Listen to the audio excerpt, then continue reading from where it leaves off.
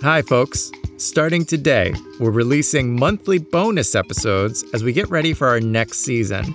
And speaking of this next exciting season, I have no idea why that came out super ghoulish, but we're going to go with it. Anyway, speaking of this exciting season, help us build it by becoming a Patreon supporter. For as little as $5 a month, you'll receive special bonus episodes, weekly newsletters, early discounted tickets for live events, and much more. Your donation helps us make the show that you love. So if you haven't already, sign up at patreon.com/othermenneedhelp. That's patreon.com/othermenneedhelp to become a supporter of hopefully your favorite podcast about masculinity. Again, no idea why it's coming out that way.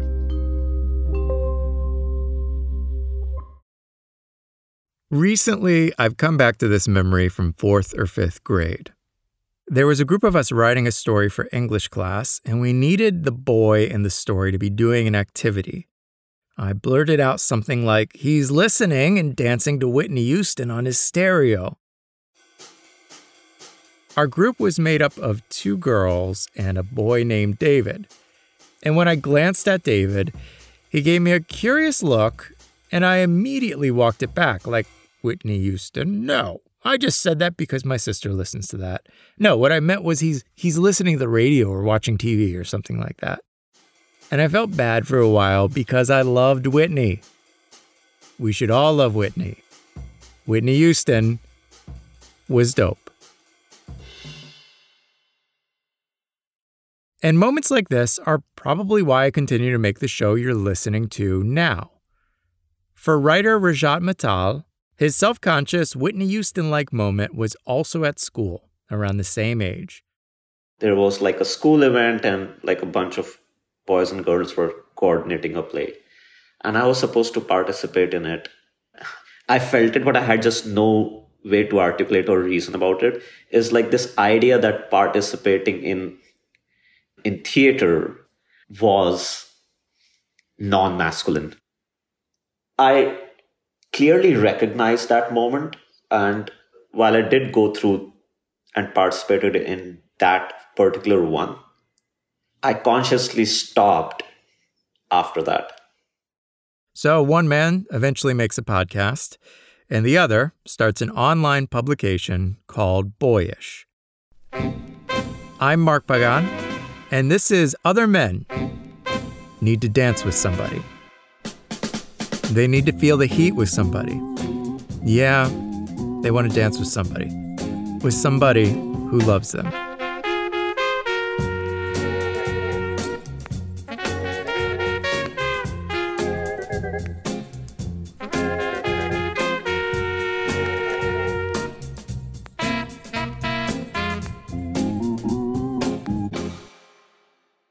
Rajat is the creator of Boyish, a monthly multimedia storytelling project that highlights Indian men who defied stereotypes.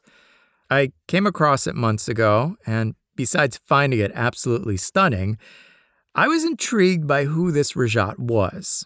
Rajat grew up in Mankapur and then Raebareli, India. Mankapur is a small industrial town in the northern part of the country. It was a remote place to grow up, and with one main employer for the 1,000 or so families, it was pretty tight. Rajat said that at the time he was growing up, electricity might be cut during the evenings, so outdoor public events were a big thing. So I actually took up dancing through that as a medium, and my mom really supported me. Every month or so in the local club, there would be an event, and I would go up there with a bunch of other friends, and we would do a staged dance or something. And I got really pretty good at it. And like he mentioned earlier, there was a point where his brain told him that dancing or being in plays was not a cool thing for boys. I actually think there was so much shame in accepting that I missed it that I could never even say that I missed it. Even articulating that I miss it meant that something was off. Rajat thought that there was just a few career paths, and dancing was definitely not one of them. What was told to people like me is careers are important and your best bet are engineering and medicine. My father himself is an engineer. So I modeled a lot of my aspirations on that advice, as well as on what I saw my father as a person. This is how Rajat ended up in the U.S. He started at University of Arizona for engineering with a program that balanced the humanities as well as the sciences. When he arrived, Rajat received an introduction to the similarities and differences in masculine behavior for men in India versus North America. First, holding hands with male friends or putting your hand on their shoulder or giving them a pat on the back was very natural to me. That is actually something extremely common in most of India and is not construed as a signal of your sexuality at all. It is just friends being friends. I certainly learned that is not entertained to the same level or degree in the US. From physical touch to what color shirts he wore, Rajat was given a bunch of rules from friends. He was even advised not to drive a Volkswagen Rabbit. Because, duh, it has a rabbit as its mascot, dude. And that struck as really funny to me because I was like, you know what? Where I am from, just having a car, no matter what brand, is a sign of prosperity. Forget your gender, your sexuality. And if you can afford it and if you have a car, that's great. Nobody thinks of adding this layer or lens of gender on top. So I found that really funny. As well as at the same time, I grew very conscious of my choices all of a sudden.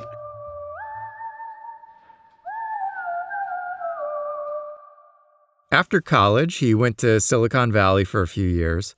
But in Rajat's words, he wasn't really fitting in.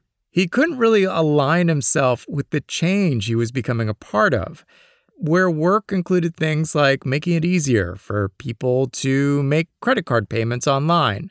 And there were other parts of the tech industry that felt weird to him. It is always about men going and taking these savior roles, right? I'm going to save the world. The superhero trope, right? That has been amplified. I realized that has been the demand of masculinity. Also, he was really homesick. So I decided to take a break and sort of packed my bags and left for India for good. Rajat connected with some old colleagues from his university days who were also living in India. And all three were trying to find a bridge between their engineering and sociology brains. They came up to me and told me that, hey, we want to make a book on menstruation. And I, for one, thought, first of all, wow, it's a wild idea. And two, it's an extremely wild idea for a person like me. And he left the States and the tech industry to make an educational children's book about menstruation, as one does. So this is 2012. I'm back in India. I'm trying to catch up with friends, from all walks of life. And when I would meet them and I would tell them that, hey, this is what I'm trying to do, I was really laughed at. There was just a lot of talk about, oh, he's trying to help women. It was so awkward for them to even use the word menstruation, that they would call it those awkward 3-4 days. There was no one else, and not even my family, who would tell me that, hey, it is okay to work on a topic like this, and this work matters. The project we're referencing is Menstrupedia, a book which would become this bigger educational platform with the mission to break taboos around periods and to teach young girls in India about menstruation in a healthy manner. Menstrupedia led to another children's book, She Can, You Can, stories of iconic Indian women who broke the glass ceiling in various professional fields. Ultimately, these projects and questions led Rajat to start asking himself what it meant to be a man. I have lived through the male experience, so while I was talking or working on these topics, is what is sort of the male equivalent of a similar issue? I had that question at the back of my mind always. I just never thought that question was important. there was a part of me that really like at some point believed that male upbringing is entirely about privilege, and hence let's not worry about them. And it took me a while to really unlearn that as well and really come to see through my own life. We're sort of victims of the same problem in a way. Just as there are ways in which we limit perhaps women, there are also ways in which we limit men. These were the ingredients that led to Boyish, which launched in early 2021, a monthly newsletter aimed at changing the narrative around masculinities. Each issue of Boyish usually starts with some personal reflection from Rajat. Like, here's a moment that stuck with me and maybe where I embraced a very limited definition of what it means to be a boy or a man. This is usually followed by an introduction of a male-identified Indian public figure who broke cultural taboos by becoming, let's say, a Zumba instructor. And at the end, a reading list related to the topic at hand. I'm giving that a chef's kiss. All of this is packaged with hypnotic and gentle illustrations and animation from Rajat's visual collaborator, Ajin Mohan. The experience is often personal, tender, and enlightening. What I would like you to cultivate is this sense of hobbies, professions that you as a man can have, which you, in my opinion, largely denied yourself. I want to open up this world where I will showcase you examples of real men who have gone ahead and built good, happy, perhaps even successful lives in professions that you have decided could never be for you.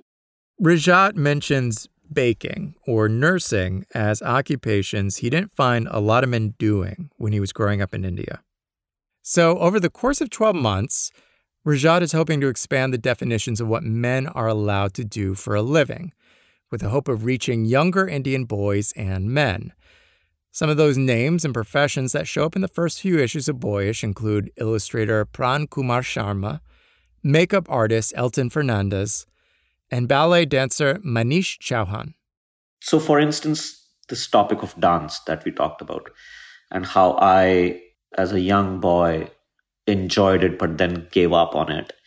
I think sort of the dark side of it is that in my late 20s, I actually became the person who would actually actively stop my other friends from taking up dancing because of the same rigidity in my head that this is not how I think of being masculine. So how dare you challenge my implicit understanding of masculinity? This is the reason why the first issue of Boyish is about dance. How did I let myself believe into the idea that something as simple as dancing is not masculine? I do hope that through Boyish, other people also have these moments of like, what the shit? What was I thinking? Like everything of that sort could have been avoided had I picked up a more fluid understanding of what it means to be myself. It really was a time for me to unlearn more than I was actually then learned. Unlearning. Such a simple but powerful mission. And one that seems to have more weight for Rajat now that he's a dad. And a dad to a young boy. What was your reaction to either finding out you were having a son or when you found out you had a son?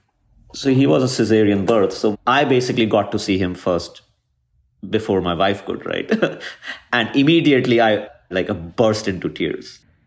And I mean like a lot of them, to the point that even all the nurses around me got like emotional as well. And then there was a point where they were almost like laughing that why is this guy crying so much? I get my leg pulled about that. My wife would jokingly pull my leg on that. I find that interesting how everyone expects fathers to behave.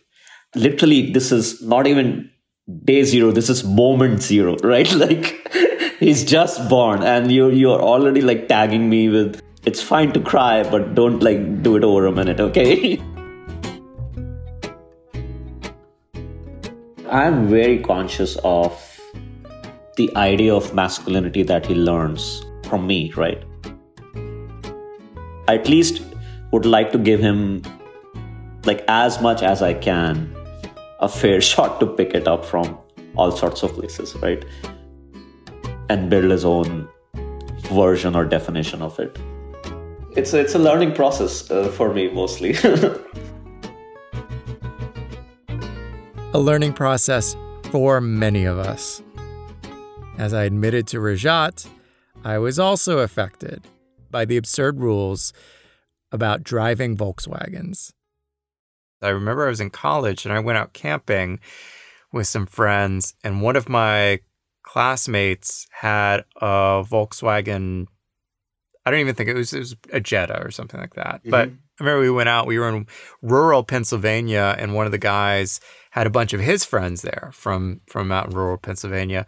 They came in to meet us at the campsite, and they were like, who's got that European car out there? And I remember we were all like, that guy over there, just like, not me. Even though we all like, I loved his car, and I totally sold him out to try to fit in. Now I hopefully I would have the confidence to go, yeah, I'm the one driving it or he's driving it and it's a good car. Who the hell cares?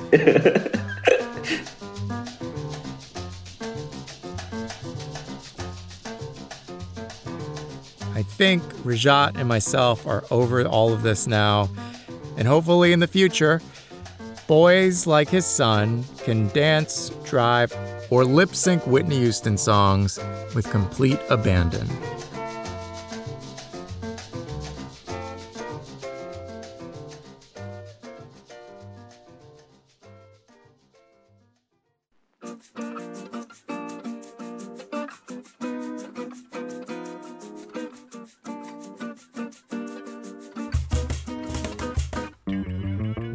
This episode was written, hosted, and produced by me, Mark Bagan.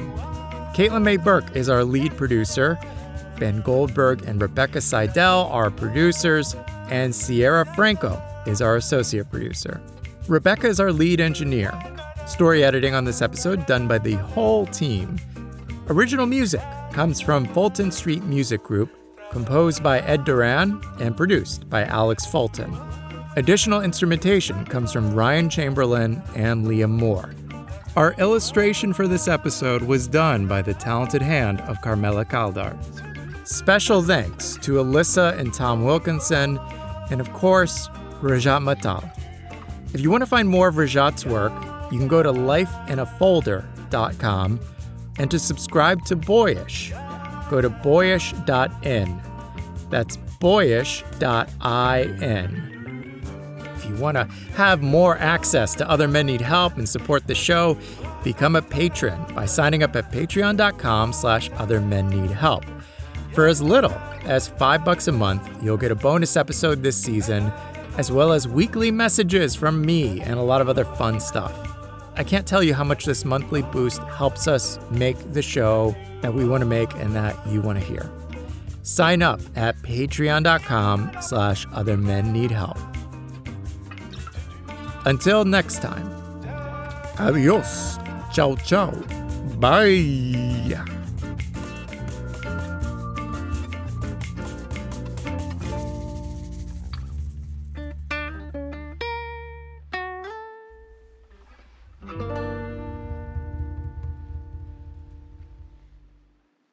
are my favorite singer. Well, thank you.